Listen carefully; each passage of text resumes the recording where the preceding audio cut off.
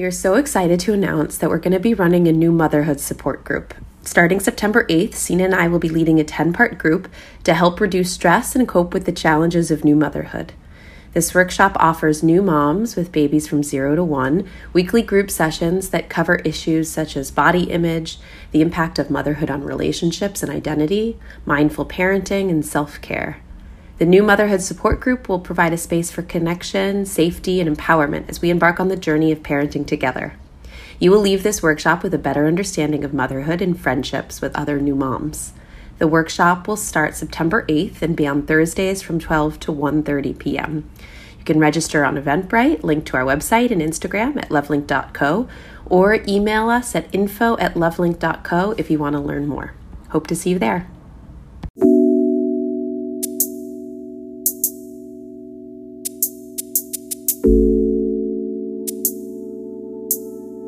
You want to give to your partner everything that they want, so that's the enabling thing that happens sometimes where people give too much of themselves and let themselves be extinguished. And then once they're extinguished, they're no longer erotically interesting to the partner, so then they get thrown out.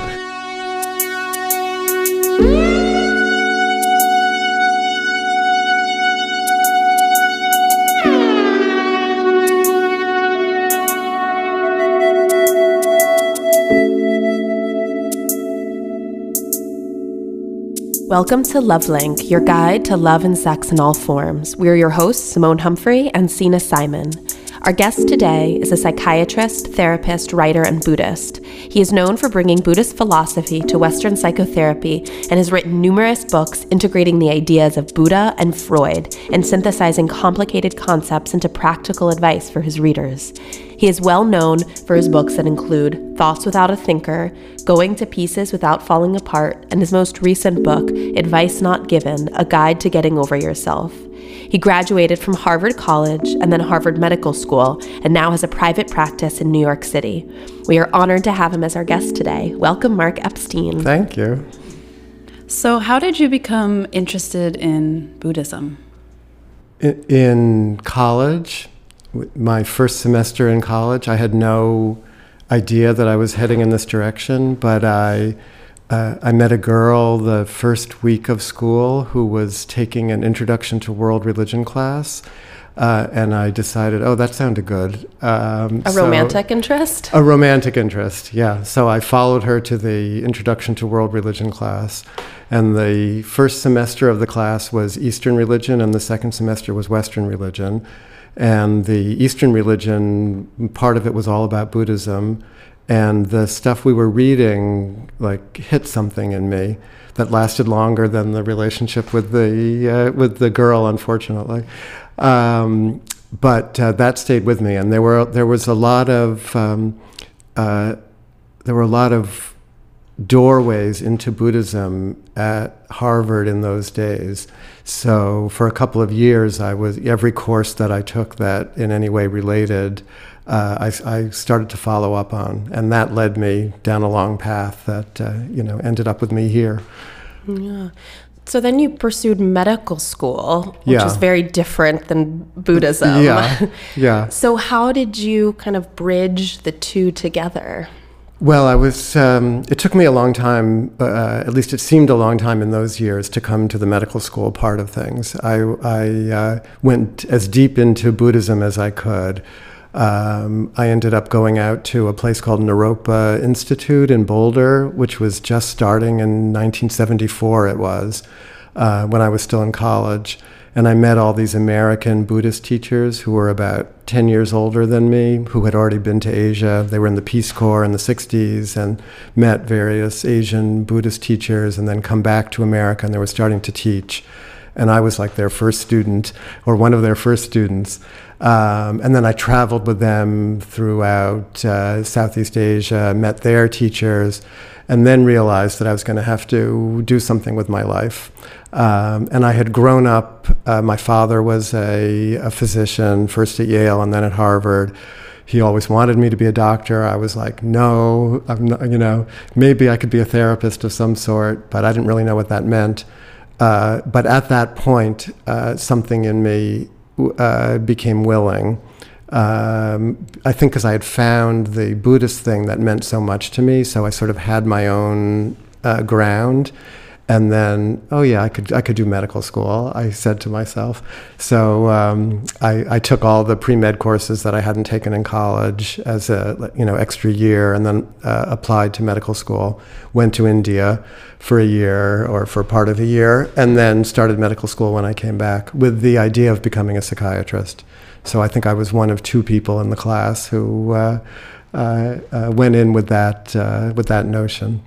What was it about Buddhism that resonated with you at that time? And also, how did you see yourself changing from the time that you first were exposed to it, and kind of throughout, your what sounds like your early 20s and when you were in a medical school? Yeah. How was it impacting you? I think, that the first thing I read about Buddhism that sort of flipped a switch for me was all about how the untrained mind is anxious, that it's like a fish flapping on dry ground. I remember that phrase.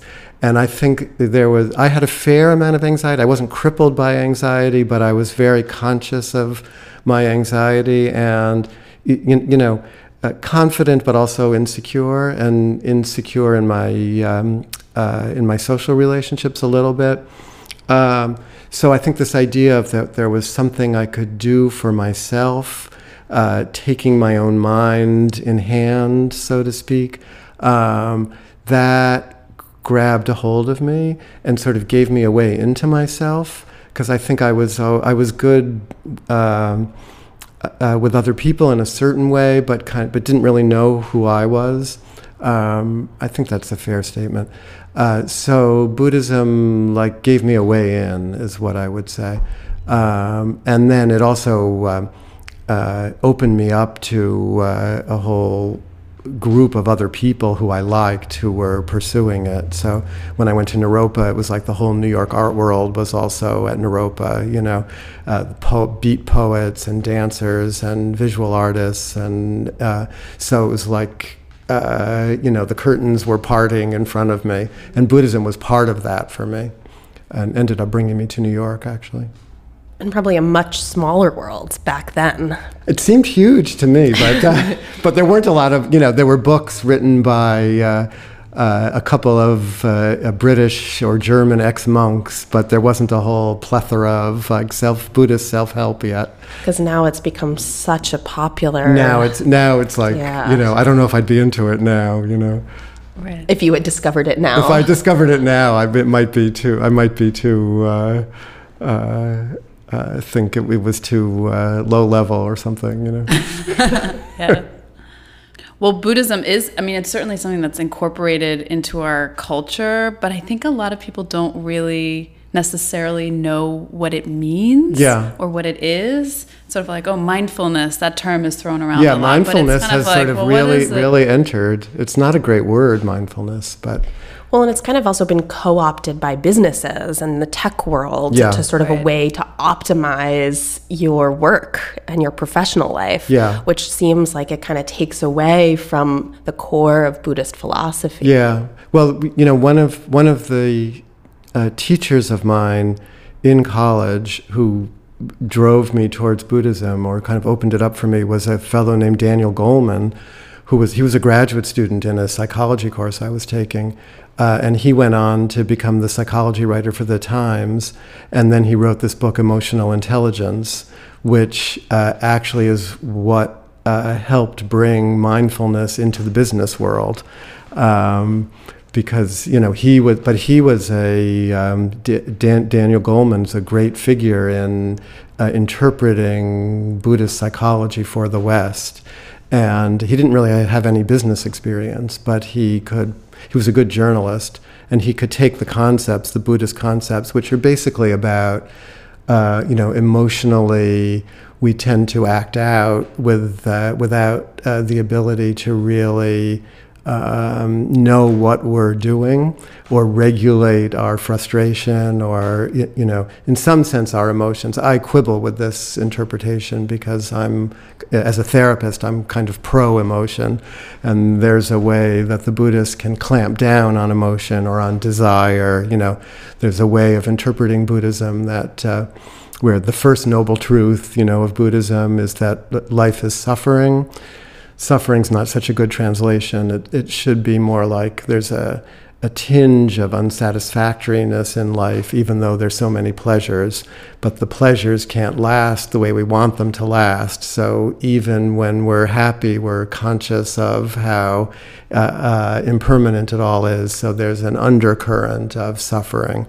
And then there's a common translation of the second noble truth, which is the cause of suffering is desire, which I think is also a sort of low-level interpretation, but that gets used to clamp down on emotion, whereas a more a clearer understanding of what they're saying is that the cause of suffering or of the unsatisfactoriness is a kind of craving that the ego has for comfort and security that makes us clamp onto or cling to things that can't give us that ultimate satisfaction that we're searching for. So the teachings of Buddhism are about establishing a kind of inner equilibrium that lets you take care of yourself when the world is disappointing you. And I found that very helpful. Can you talk about how that plays out with regard to romantic relationships? Because I think this piece around clinging on to the other because we expect that they're going to be able to totally take care of us or satisfy us, meet all our needs, and in a sense save us from ourselves. And our own discomfort around desire and yearning and longing for something and that kind of feeling of being out of control. Yeah. Well, there's a lot to talk about there. I tried to write about this. I wrote a book called Open to Desire. That was not one of my more successful books in a commercial sense, but where I was trying to take on the generic Buddhist, Eastern clamping down on desire as something that we have to get rid of, attachment as something that is an impediment. In Western psychology, as I know, attachment is a good thing. If a child is not attached enough, then they feel empty, then they can't have healthy romantic relationships and so on. So I was trying to rescue desire from the Buddhists in this book by saying we need desire. Desire is what brings us not just to our romantic relationships, but also to our spiritual lives. There's a yearning inside of all of us for some kind of completion or some kind of rapport or some kind of affirmation or some kind of acknowledgement that we do, and that we are relational beings. That's a core teaching of Buddhism, actually. We don't exist the way we think we do as an isolated, independent entity locked up in ourselves. We're actually always in relationship with the world and with each other. So, and that gets channeled in romantic relationships. So I'm all for romantic relationships, but as we know from the psychotherapy world, transference is everywhere, not just between a patient and their therapist, transference is where you impose your unresolved, unworked through early relationships on your significant other. So in therapy, you tend to impose it on your therapist, like maybe my therapist will save me the way my parents couldn't, or will know me the way my parents didn't, or maybe my therapist is making me angry the way my parents did. Well, we tend to superimpose all of that on our romantic partners also. And what we know from therapy and a little bit from Buddhism is that if you're not conscious of what's happening inside of you, you tend to act out what's unresolved in you. So that happens in romantic relationships where we tend to act out that which we haven't really looked at or made sense of or metabolized or digested in ourselves. We'll impose that on whoever we're involved with, and that's how people get into trouble with each other, because then we're not really relating to the other as themselves. We're relating through some screen of projections, and inevitably then the person is going to disappoint us. And there's enough disappointment in real life that we don't have to superimpose, extra added disappointment. But I think that's how people get in big trouble with each other, or one way. There's a million ways. But. So it sounds like, on the one hand, psychotherapy really encourages insight into being able to kind of recognize that, but Buddhism maybe takes a more kind of mindfulness approach of being aware. Well, Buddhism, I think, is sort of weak on the relationship aspect of life, because for a long time it was practiced in an intensive meditative way anyway in monasteries, primarily male monasteries, where the homosexuality was not acknowledged but was probably rampant because people's sexual, relational, erotic needs don't go away, But until Buddhism came to the West, I think there was little opportunity for the wisdom that's inherent to Buddhism to try to be applied in our relational lives. So I think that's a big challenge for us. And it's really just been a short time that Buddhism has been exerting any kind of influence. So I don't really know how much help it's going to be. But it's been a help to me, specifically around desire. And as you were asking about before, the wish that many of us have for our partners to be able to satisfy all of the longings that we bring to our relationships. And one thing I've learned from Buddhism is to allow the space of the unfulfilled longing to linger, to become a kind of interesting object of contemplation rather than just a frustration that we have to get rid of. There's a very good book that you might know about by a poet named Anne Carson called Eros the Bittersweet, where she translated Sappho and so on from the Greek. She's a Greek scholar and then a contemporary poet.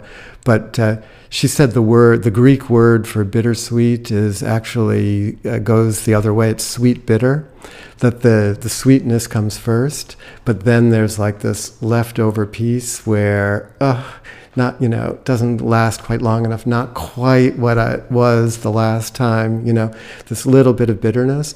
So I think from the Buddhist side, that space of bitterness, which is a lot about internal frustration or longing or the ego's wish that it could disappear completely in love, that space becomes interesting. So it's having some curiosity about the bitterness? Some curiosity. As opposed to fighting against it or having it take over. Yes, as opposed to a kind of instinctive acting out of the bitterness, which becomes like an aggressive response or a passive withdrawal or a, internal frustration or something. And I think so much of people's struggle is not just the actual feeling that's kind of uncomfortable, but then the kind of thoughts imposed on those feelings, feeling critical that you're feeling that way in the first place, which sort of enhances and compounds the suffering. Yeah. And people spiral out.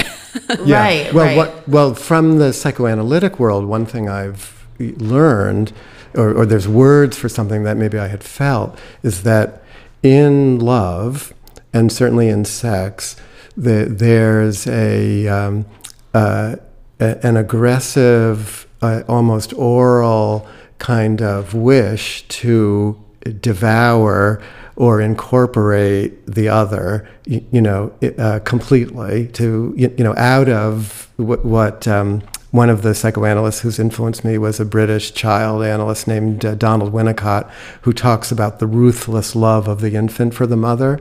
But that you feel that in sex a lot, this sort of ruthless wish to take over the other completely, which is obviously impossible. One of my favorite lines about that is that the other provides a body which can be penetrated, but a consciousness which is impenetrable, so that the impossibility of totally devouring the consciousness of the other, and then the willingness to allow the other to remain in some sense unknown and therefore erotically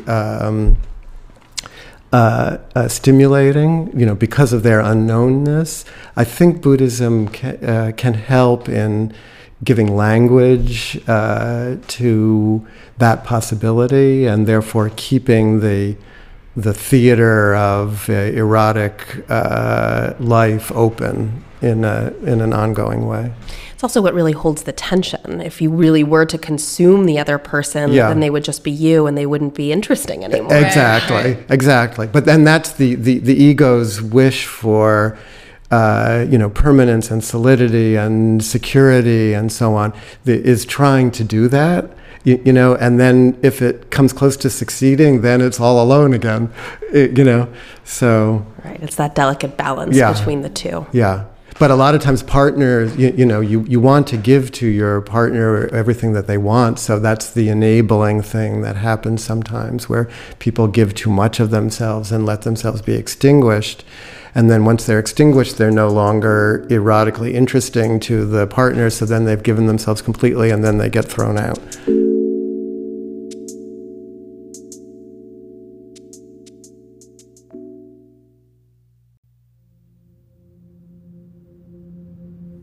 We invite you to spend the next few moments to just listen.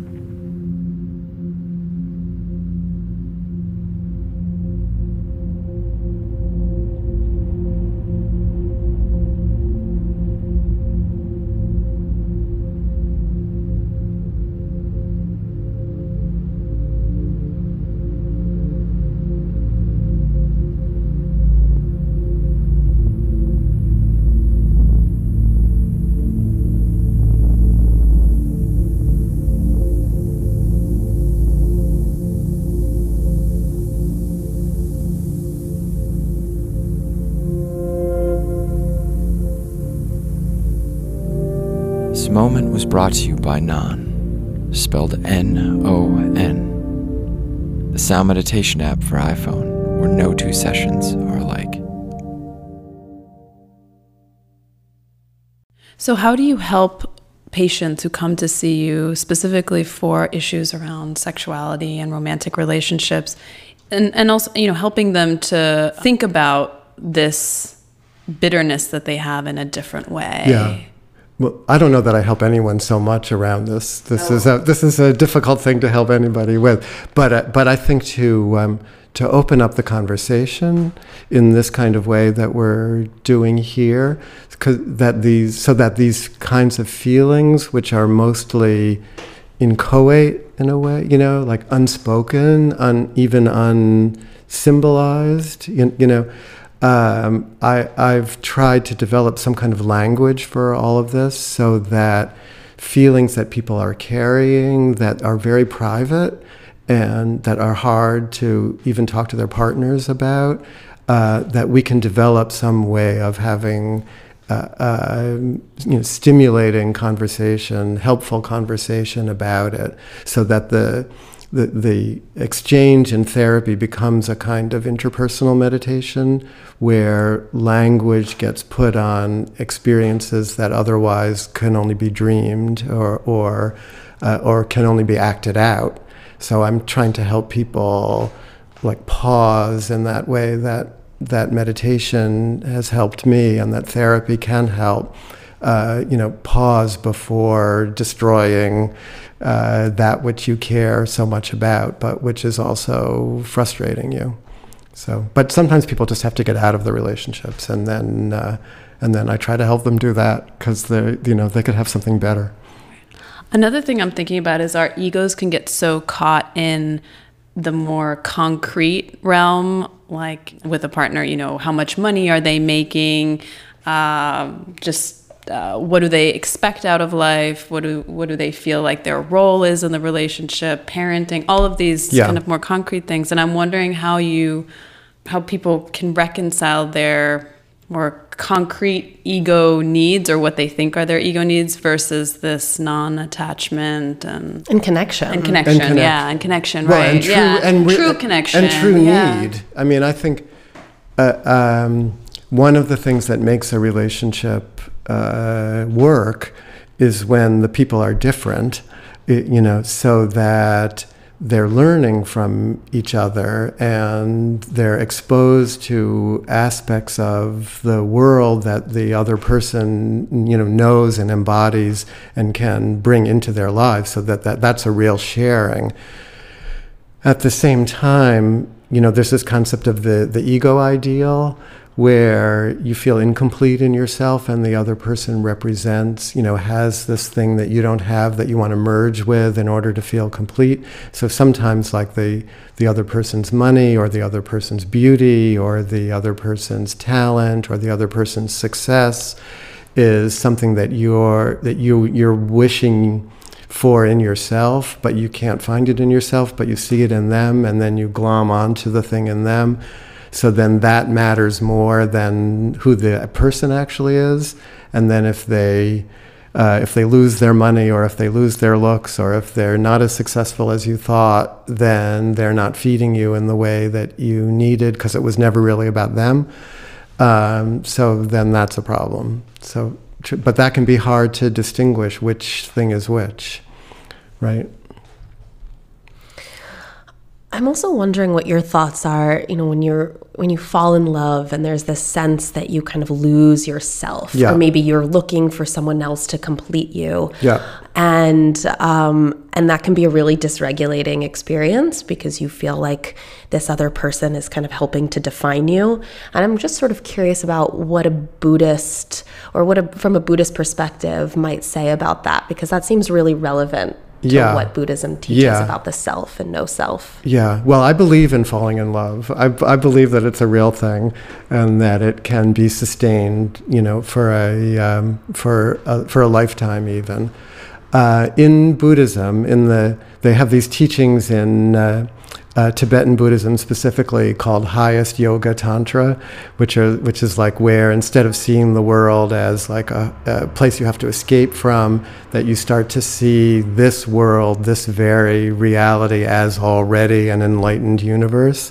And they take the experience of falling in love, which they divide into 4 stages of looking, where you make eye contact, smiling, where you smile at each other, looking, smiling, embracing, which needs no definition, and orgasm. Those are the 4 stages of falling in love.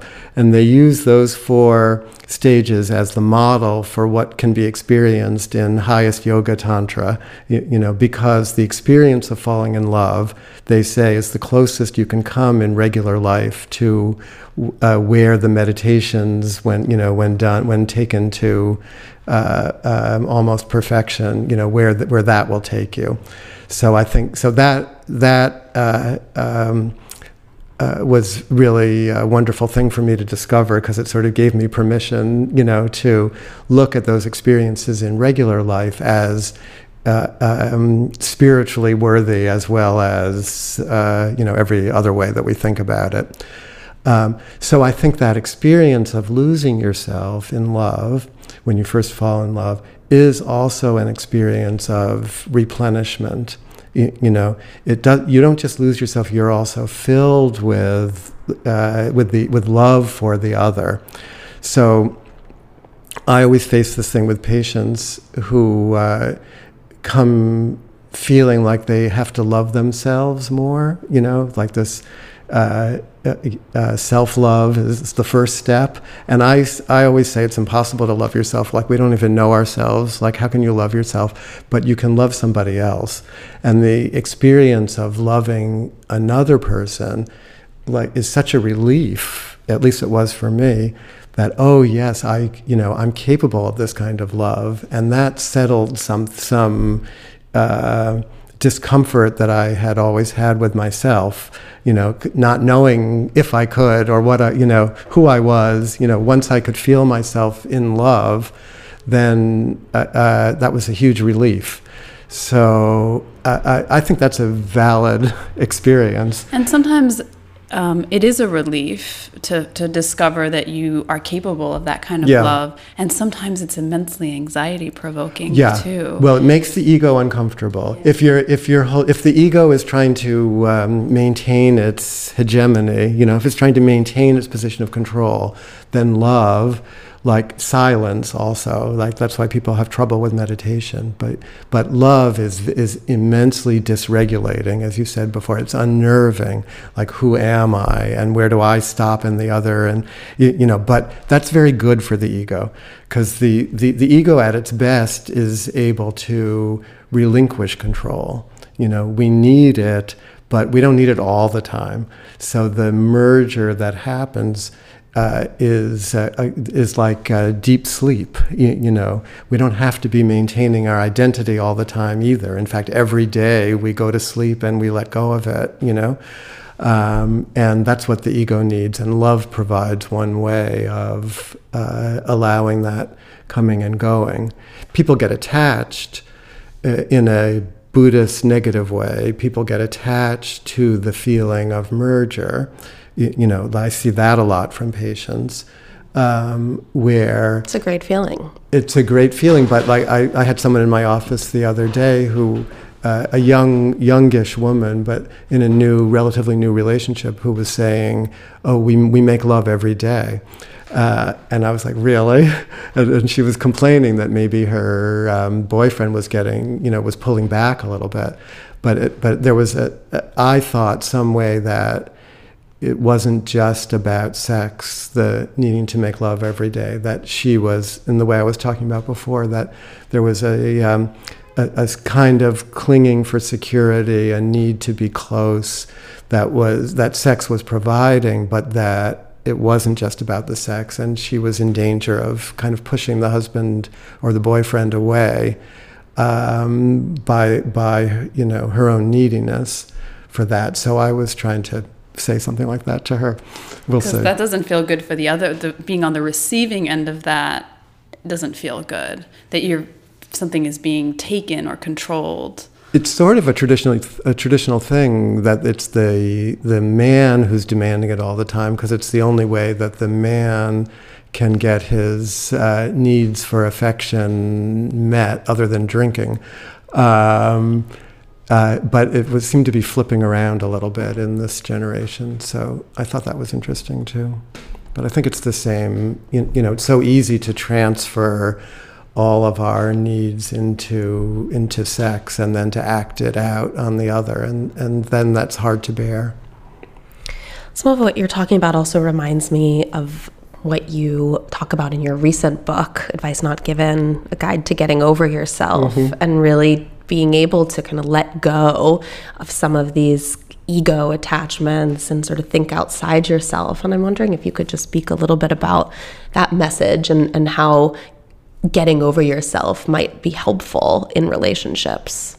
Well, that speaks to what I was trying to say before, that we need our egos. The ego comes into being around the age of 3 or 4, when the intellect develops enough that we start to be conscious of, oh, I'm a separate person, and that's my mother, and that's my father, and I have to relate to them in different ways, and then I have to go to school, and I'm dreaming, and I'm hungry, and so the ego is all about taking care of yourself and managing the pressures that come from both inside and outside. So we have to develop one. If we don't, then it's too hard to cope with the world. But then it becomes very easy to be totally identified with the ego, to kind of let it take over. And then relationships come along, intimate relationships, where actually for the relationship to work, the mutual egos have to keep dissolving, losing their boundaries and merging and then pulling back. And so then the task of the ego is evolves. It's not like the ego didn't have to dissolve previously. That's what play as a child is about. That's what fantasy is about. Even when watching TV or reading or playing video games, the ego is losing itself for a bit. But to do it relationally is putting another demand on the ego. It doesn't really know how to do that so well. But it's immensely gratifying to get over yourself, to have to stay in a position where you're trying to control the other, because the ego wants control, the ego wants security, the ego wants to be told how great it is, and the ego is inherently insecure because it doesn't really exist, but it's trying all the time to, oh yeah, I'm really here, and I really matter, and you have to affirm that for me. So life gets so much easier when you learn that in giving to the other, you actually are fed in a different way than you imagined you had to be. And, relationships can teach us that, as can therapy, as can meditation sometimes.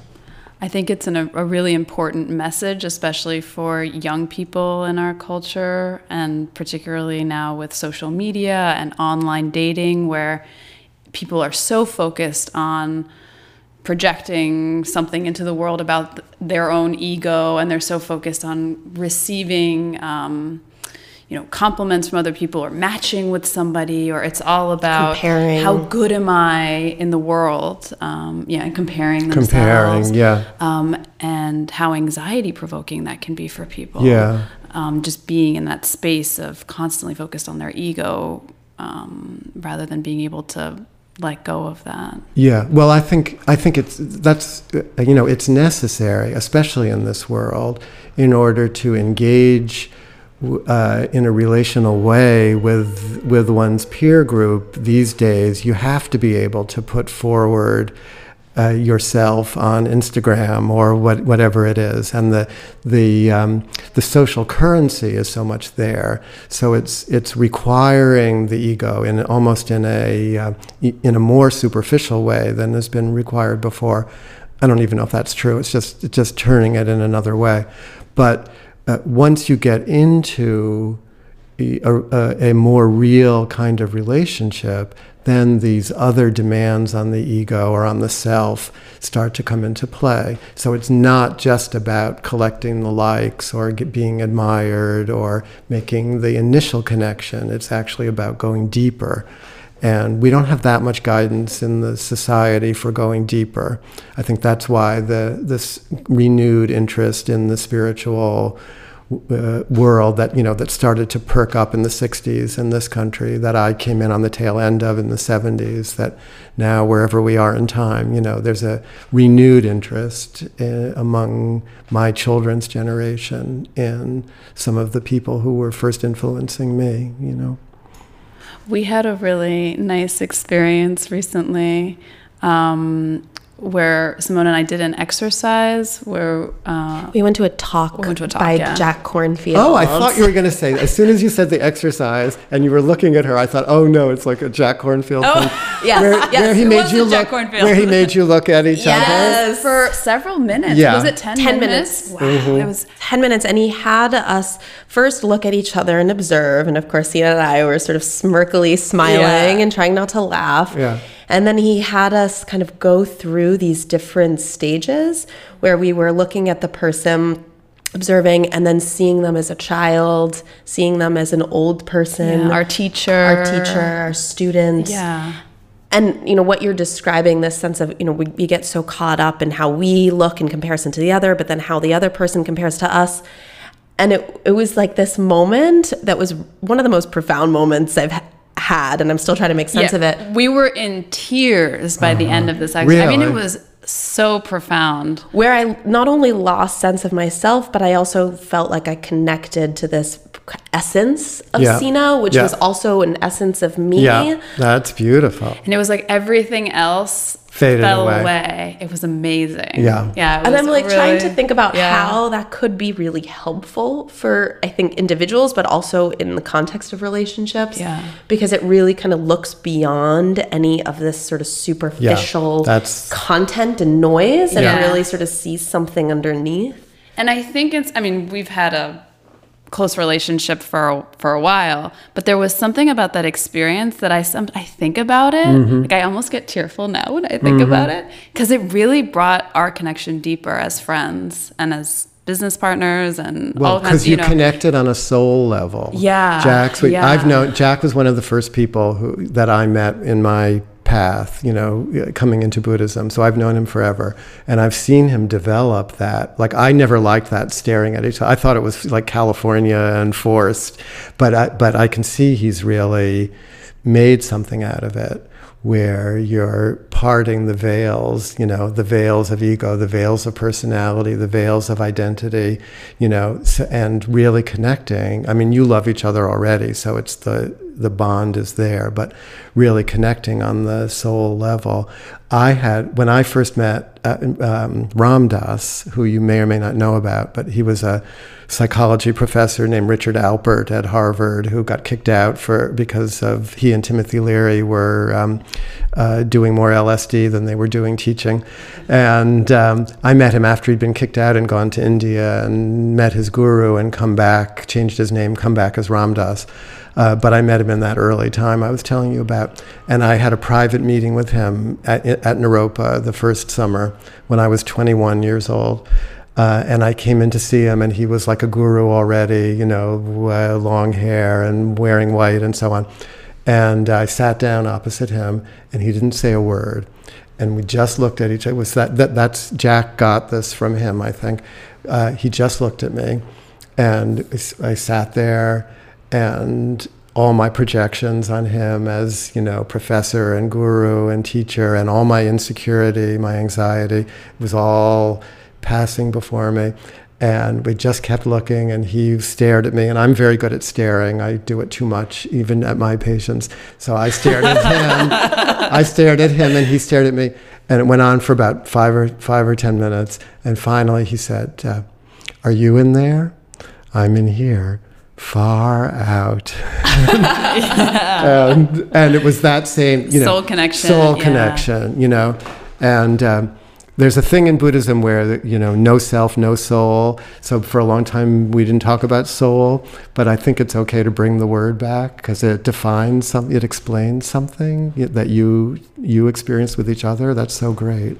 I think what also makes it so profound, especially in this day and age, is that we're so caught up in the opposite of that, with Instagram and Facebook and kind of putting together this image, and there's so much stimulation around us that we sort of lose touch with, like what you said, that spiritual side. Yeah. So I think part of the tears is that it's this kind of profound connection, but part of it is also that it's all this time that we're avoiding it, and it really feels like a loss. And when you connect with something so deep, it's sort of like connecting back home, and it's sort of, you realize that it's really hard to access that. Yeah. Well, it's scary to let go of all that stuff. That's a lot of what happens when you do meditation in an intensive way, because you're kind of peeling away the layers of yourself, because you're learning to sit in the place of self-observation rather than to be identified with your thoughts or even your memories or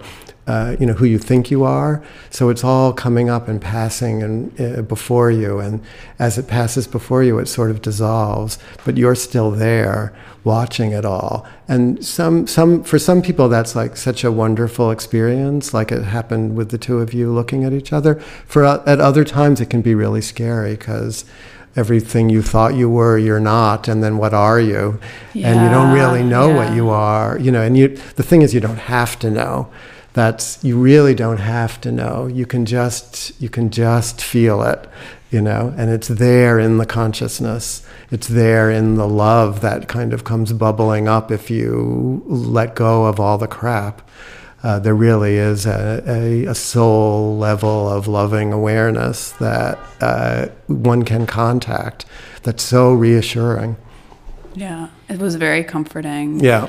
But also, yeah, the tears, in some ways, it also felt like it was discharging some of the anxiety. You know, even like the beginning of that kind of an exercise, there's a little bit of an awkwardness, Totally. and laughing, and then to be able to discharge some of that anxiety also felt like incredibly cathartic in some way. Yeah. It makes me wonder on a more concrete level how couples or even people that are single can integrate meditation, or even, I mean, I hate to use the word mindfulness because that seems so broad, but a way to kind of help foster healthier connections or kind of bring two people together. I think it's up to the individuals to foster healthier connections, and for some of them, mindfulness could be really helpful in giving them the tools to not, as I was saying before, act out their unhealthy impulses. I think to try to impose mindfulness on a couple, if one or both of them aren't really into it, I don't think it's the only vehicle. And I think that's sort of the mistake of the cognitive therapists, like here's a workbook for how to be less anxious, and let's do it, you have to do it this way. I think what worked for me anyway was that I discovered mindfulness for myself and then had to put it to use in my marriage, with my children, with my patients, but I had to figure out how to do that. If Jack Kornfield or anyone else was telling me how to do it, I think I would have rebelled. But it's more they gave me here's, why don't you pay a little more attention to what's happening inside of you, and that might be of help. And just that was enough. So how do you apply Buddhism and meditation and mindfulness to your own marriage? By hanging in there when it's most difficult, and by not forgetting the love when I can't feel it, and by making room for difficulty, even for anger and for disagreement, by seeing all of that as potentially lucrative fertilizer, and also by not withholding the love, by really valuing the love that's there and that emerges, anew each time that one might think it's not there. Then to feel it again is very sustaining. I would say, off the top of my head, I would say that would be how. But I'm also wondering if you could give an example of a patient you've worked with where they were acting out their ego and caught up in their own ego, and then through treatment had a different experience of themselves. Or someone where you saw some transformation in them. It's always nice if I can, if the transformation is really obvious. Right. And I probably could pull an example or two. I'll try. Or even a subtle transformation, because... Yeah, no, it's not hard to find. But I don't want to give the impression that that therapy necessarily works that way, where it's like, oh, you throw a switch and the person's better. But I've had a few patients with long histories in their adolescence of eating disorders, specifically in the person I'm thinking about, bulimia. And she was very unclear about where any of those impulses came from, the bulimic ones. Bulimia is about like eating past the point when you're full, and then throwing up, basically, to get rid of all the extra food that's been taken in. And I got her to pay attention to how she felt when she went home to her family of origin and was sitting at the dinner table, when her parents would be fighting, or her father, I think, drank too much and very kind of self-preoccupied, and she was, in any case, at the dinner table basically feeling ignored. And the impulse after dinner was over to come back to the kitchen and furtively eat a lot of stuff very quickly, she was able to tie to those earlier feelings of being ignored at the dinner table, and which had been, she was unaware of that before we started talking about. She would just find herself, late at night in the kitchen, eating in that way. And once she could make that connection, it opened up that space that I was referring to before, that a kind of space of self-contemplation, where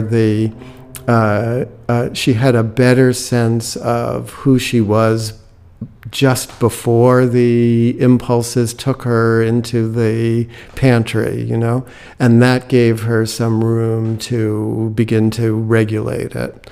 So you see that in all kinds of addictive behaviors, drugs, sex, gambling, whatever it happens to be, that the triggers are not really known internally. And therapy or meditation, therapy really more than meditation, can help to illuminate what they might be. And then what we've learned from meditation about how to be with uncomfortable feelings without pushing them away or without indulging them, that's sort of a core meditative strategy, that. And what do you mean by indulging them? Indulging them would be, if you're feeling angry at somebody, like hitting them, or saying a nasty thing, or calling them a bad name or something. But, to make room for the angry feelings, not to push them away. Like, of course, people make you angry. If you're searching for a parking space, like not jumping out and getting into a fight with the person, but that not indulging, not, we say in the Buddhist world, not clinging and not condemning, but not going towards the feeling and not backing away from it so much. So creating a transitional space, to use the psychoanalytic language, allowing it within the theater of the mind, these feelings to show themselves without you pushing them away, without you acting them out. That's very useful in all kinds of relationships. It feels very permission-giving, just to sort of be in touch with how you naturally feel. Think. Well, it's allowed. The thing about a lot of what you naturally feel, if you give it free rein, you're going to end up hurting yourself. So it's not about simply giving permission, but it's recognizing that feelings or thoughts in and of themselves actually have no power. So that if you can lodge yourself more in the observing mind, sort of like what the two of you were doing when you were staring at each other, if angry thoughts came, you didn't indulge them. If loving feelings came, you didn't rush towards each other. You stayed, in your space, but allowed everything to come and go, and that got you to such a deep place with each other, where you didn't need to, the tears themselves were the communication, and they arose naturally, and even as you remember it, they come again. So, and there's a communication there that you both feel. So.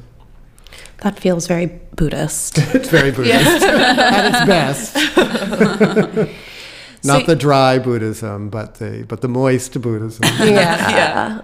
So you mentioned that you don't like to impose Buddhist ideas onto your patients. Right, I try not to. Yeah. Yeah. So I'm wondering, if a patient is drawn to you because of your Buddhist background, how you integrate that into your work. Well, a lot of people, because I've written these books and so on, a lot of people are drawn to me because of my Buddhist background, thinking that maybe I hold the key to something.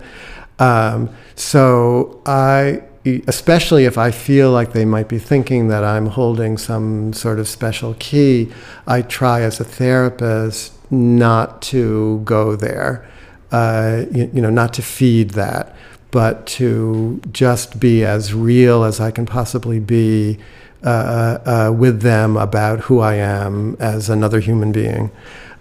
So that's going against the old-fashioned therapy thing of just being the blank screen and allowing the projections, to then be worked with as transference and so on.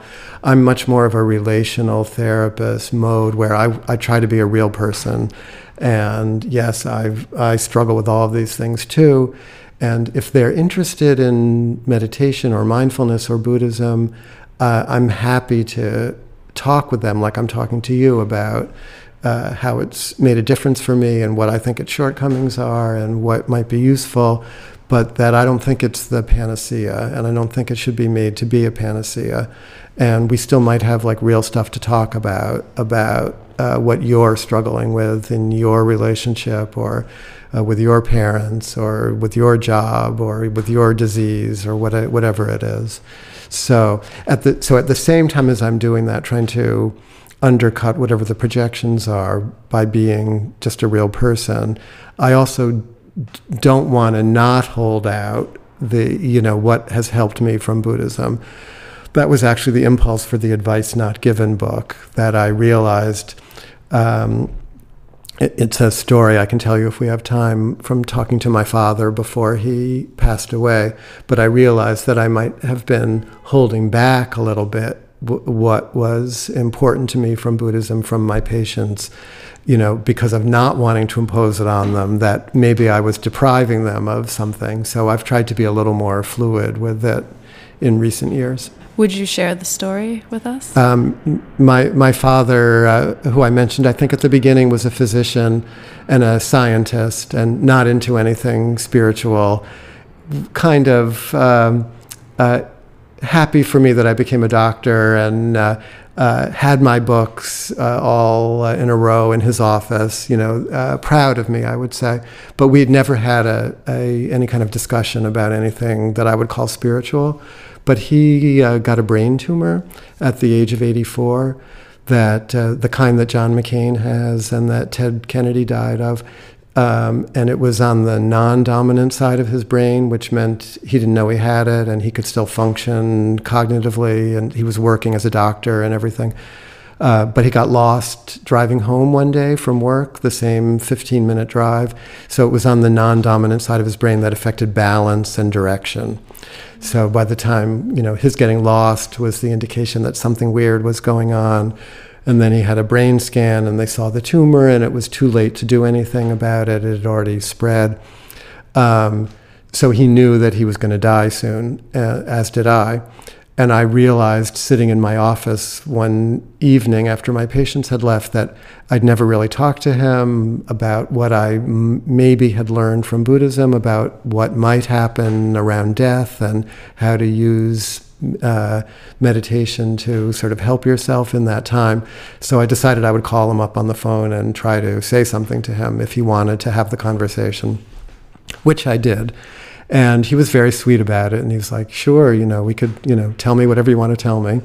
And so I needed to find language that wasn't specifically Buddhist, because he wouldn't want that. So I said something like, here's what maybe I've learned, what I think I've learned, but I don't really know, but, blah, blah, blah. That feeling inside of you that doesn't seem to change, about who you were at 20 or 40 or 60 or 80, that you still sort of feel the same. And he said, yeah. And I said, but that if you try to put your finger on that feeling, it's sort of invisible. You can't really find it. And yet, when you're like out for a walk or getting ready to go to sleep, like you sort of know it's there. I said, what the Buddhists seem to say is that if you relax your mind into that space of who you've always been, that you can kind of ride that feeling out when you die. Sort of like what we were talking about at the soul level, but that's all I said to him, nothing about the soul. And he was like, okay, darling, I'll try. And that was pretty much the last conversation that we had. But I felt like at least it was, at least we could have it, and maybe it gave him some benefit. I don't know. That's a beautiful story. Yeah. It was an attempt. Yeah. But I thought it was a real conversation, where I got to say something about what I hope I know.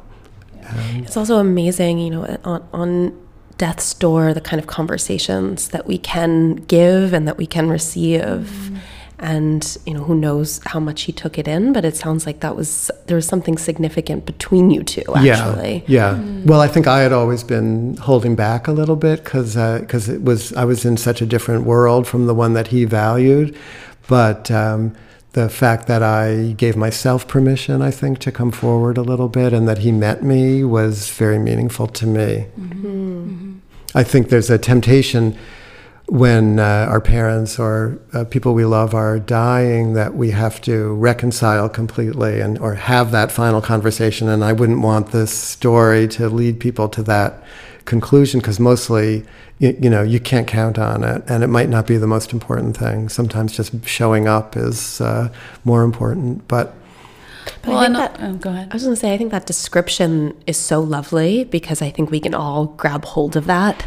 And, even though the conversation was sparked by your father's father dying, I think that's something that's really good to remember in any stage of life, is that we have this part of ourselves that seems to be stable when life can seem so unpredictable. And I think when, we've been talking about relationships, being single and being in a relationship, to remind yourself of that can be, I think, really important. Well, I think in my therapy work, I really try not to work with couples, because it's so hard to work with couples. And I always take sides, which you're not supposed to do. But when I do have couples who make it through my defenses into the office, one of the things I've really seen is how often people talk past each other because they want to make their points.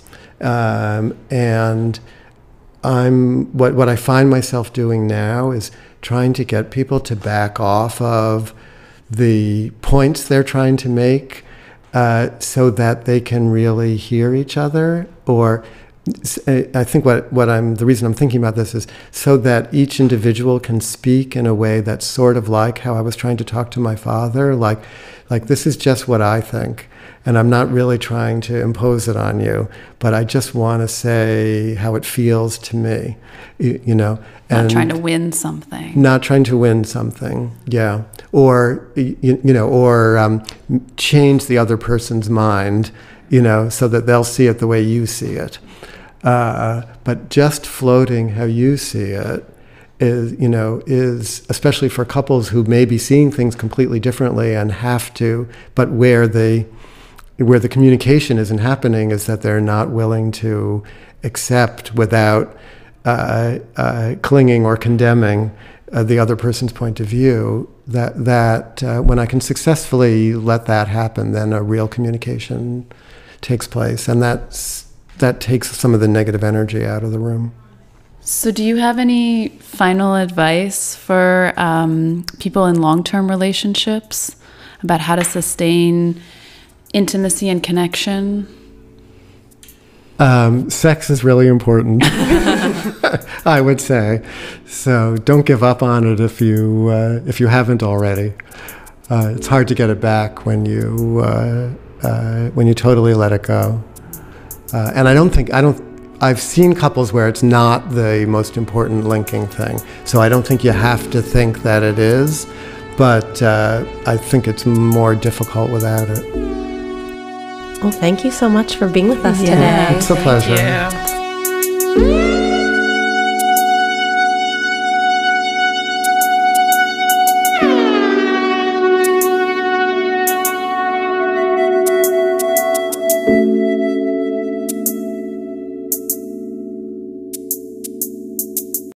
Thanks so much for listening. We hope you enjoyed the episode. To stay in touch with us, sign up for our quarterly newsletter at lovelink.co, where we share our favorite articles and resources about love, sex, and relationships. Also, in future episodes, we plan on answering listener questions. So if you'd like your questions featured on our show, send us a voice memo using the Anchor app or send it directly to our email, info@lovelink.co. And if you have a second, truly, the best way you can help support us is to rate and review the show in Apple Podcasts. Just scroll to the bottom of the Lovelink show page and let us know what you think. We thank you all again so much for listening. We're truly touched you take the time out of your busy schedule for us. Until next time.